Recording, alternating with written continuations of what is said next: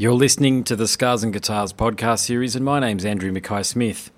The interview subject that you're about to hear is Herman Li from the UK outfit DragonForce, and the reason for the discussion is to promote the 2017 album Reaching Into Infinity. Let's have a listen to what Herman has to say. Here we go. It's called Reaching Into Infinity. Sounds like yet another epic metal masterpiece from DragonForce. What can you tell us about the album? First, thanks for having me on your podcast. Well, the new album is a continuation, I guess, the evolution of DragonForce. So we always, try to add new elements into the music, especially since the album The Power Within in 2012. I think we have expanded and gone more and diverse, in terms of our sound, and just kind of we're carrying on that tradition, I guess, on the new album, pretty much. Fantastic. And you are touring Australia in June, and I believe that we are the first in the world to hear the new material live. Yeah, that's right. We usually, last few times Australia was like at the end of the tour pretty much. And, we're happy to be able to kind of, put you guys right at the beginning. And also, how to say, we haven't done a, headlining tour in Australia since 2009. I know we came a couple of times for Soundwave Festival, but this time, it's just full-on DragonForce show now. So we're going to play a lot of new songs, of course, but also the old classic DragonForce will be there too. Oh, fantastic. Now, when we caught up earlier in the year, we did something a bit different for the interview, and I asked your opinion of some guitarists that people might not know much about. And I've got to tell you, I got a pretty good response to that one, given the theory is that younger readers will be inspired to dig deep into YouTube and streaming services and investigate. When we last caught up, we spoke about your opinion of J.K. Lee, Vito Bratta, Doug Aldrich, John Sykes, among others. So I've got some other guitarists to ask you some questions about, so I hope that's okay. I've got about 7 or 8 guitarists to ask your opinion of. As I say, you are known as a virtuoso, and guitarists do look up to you. So I'll ask for your opinion on the first guitarist on my list, who is Jeff Hanneman. Jeff Hanneman, of course, Slayer. I think one of the main thing about him is he's really inspired a lot of people with the heavy riffing, and back then you can say that stuff was extremely heavy if you first heard it at that time. Now the metal music have gone in so many directions, but Slayer has always been the kind of intense, fast, flashy, aggressive band, I'd say. Yeah. So he's definitely have inspired a lot of players, with their approach of the solos. It's not like Megadeth or Metallica. Their approach of solos is much more kind of aggressive sounding and that kind of way. So, just on that point about Megadeth, next person is Dave Mustaine. Mm-hmm. Yeah, I always liked Dave Mustaine's playing since the beginning. He's a rhythm player that can play solos as well. Of course, he's strongest in the rhythm department.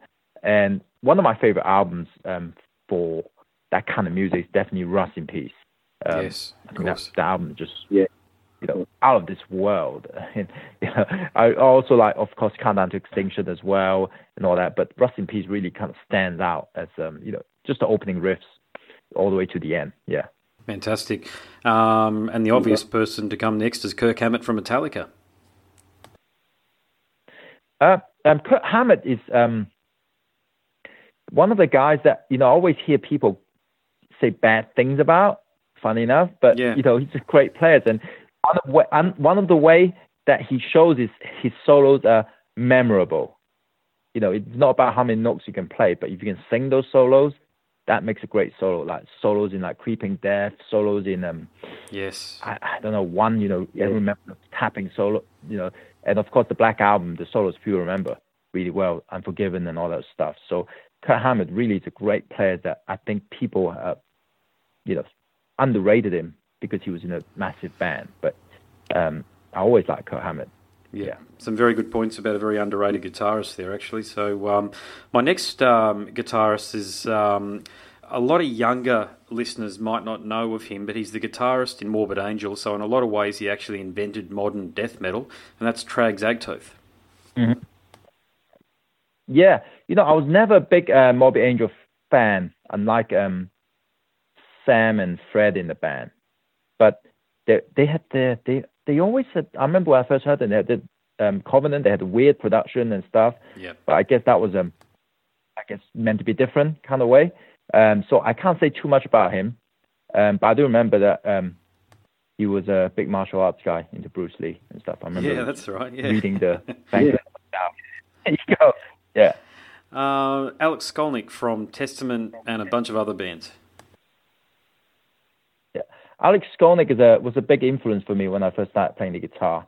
I remember he was playing an Ibanez S series at that time, and Testament, the guitar playing. One thing that set Testament apart from the other thrash bands was I think Alex Skolnick was one of the main points was his incredible guitar playing. The solos just really cool. From the early stuff, I would say the fast songs like Over the Wall and stuff like that. The New Order, that's a really cool album. Great guitar playing on that. And I really like the solo. One of my favorite solo of him is Return to Serenity of the slow song of what is that album called? Electric Crown is the first song. Yes, no, okay. Electric Crown is the second song. Yeah, I was just trying to think I myself. can't remember the name of that album. Neither can I. It's not Souls of Black, is it? Ritual. That's what it is. The Okay. Ritual. That's the name of the album. Oh, The Ritual. Yeah, of course it is. Yeah, I knew it was one of the earlier ones. I just couldn't recall which one because I'm a bit like you. I'm a long-time fan of the band and couldn't recall which one it was. But yeah, good pickup. The next one's a bit from left field, but given I just saw him blitz the stage 2 nights ago, Vernon Reid from Living Colour.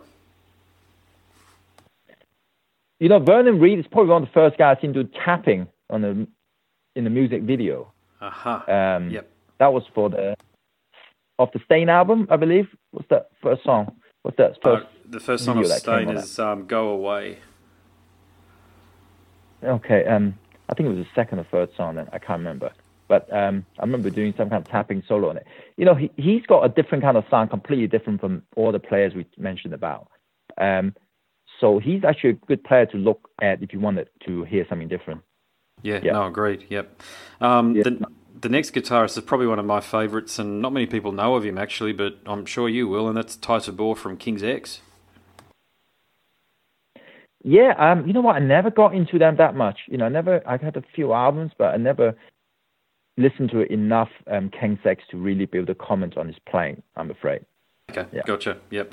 Now, the next two I'm going to put together because they're the most obvious lead guitarists that are out there. They tour with the G3, I guess you'd call it production and show, but that's Steve Vai and Joe Satriani. Joe Satriani, Steve Vai, they're one of my favorite guitar players. I still listen to their albums now. It's when we our new album's called Reaching into Infinity, and what we're trying to say with the new album title was certain music are just timeless. You can listen to it forever, And I think those guys made albums that I can listen to pretty much until I die. These instrumental albums. It's just like, so special that, you'll never be bored of listening to Passion Warfare or, for me, The Extremists, Joe Satriani, Serving the Alien, songs like One Big Rush of Flying the Blue Dream. And I also like the new stuff. People don't mention the new stuff so much, but I actually listen to all the albums. Okay. Pretty much every single one. What did you think of, probably a different point about Steve Vai's playing and his albums, but probably my favourite of his, I think it's called Sex and Religion, and it's got T.M. Stevens and Devin Townsend on it. Do you remember that album? Yeah, that is the first concert I've ever been to, Sex and Religion tour. Cool, excellent. What do you remember about it? Yeah. I remember Devin Townsend shredding it up suddenly on the guitar, and I remember reading about it in Guitar World that he's a real good guitar player. And he had to play all these harmonies on the Passion Warfare songs. So it shows how great Devin Townsend was as a player before he was now known as a huge genius in the music. Yeah. So it's great beginning. Yeah, and fair enough. And the last guitarist that I've got a question about, I don't know whether you know her, but Orianthi, the Australian guitarist who was Michael Jackson's final guitarist.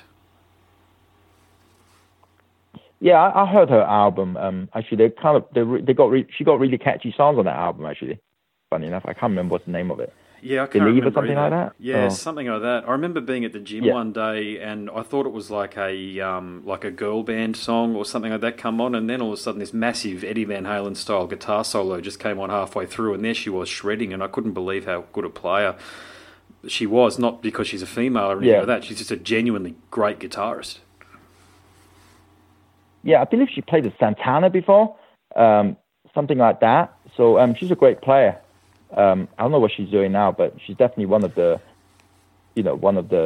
I think the modern female rock guitar player. Like one of the there's sort of the best ones out. Kind of taken the baton from Lita Ford in some ways, and she's currently I think she's in a relationship with Richie Sambora, if I'm not mistaken, and I think they tour around together.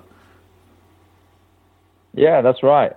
And yeah, so she's taken over from, I remember early days was like the girls from Phantom Blue, you know. the girl shredders. That was Phantom Blue, that's right. Yes, okay, I've forgotten about them. Yeah, there you go. All right, so I do have 3 questions that I ask all of my interview subjects. So I'd like you to humour me here and play along. And by the way, your answers can be as not safe for work as you like. So here goes. Choose 3 words to describe yourself.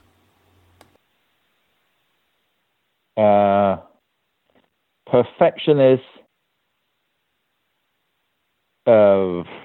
nerdy, but not boring. There you go. There we go. All right, second question. More than people, whatever. If you could go back to when you were 18 and give yourself some advice, what do you think you'd say?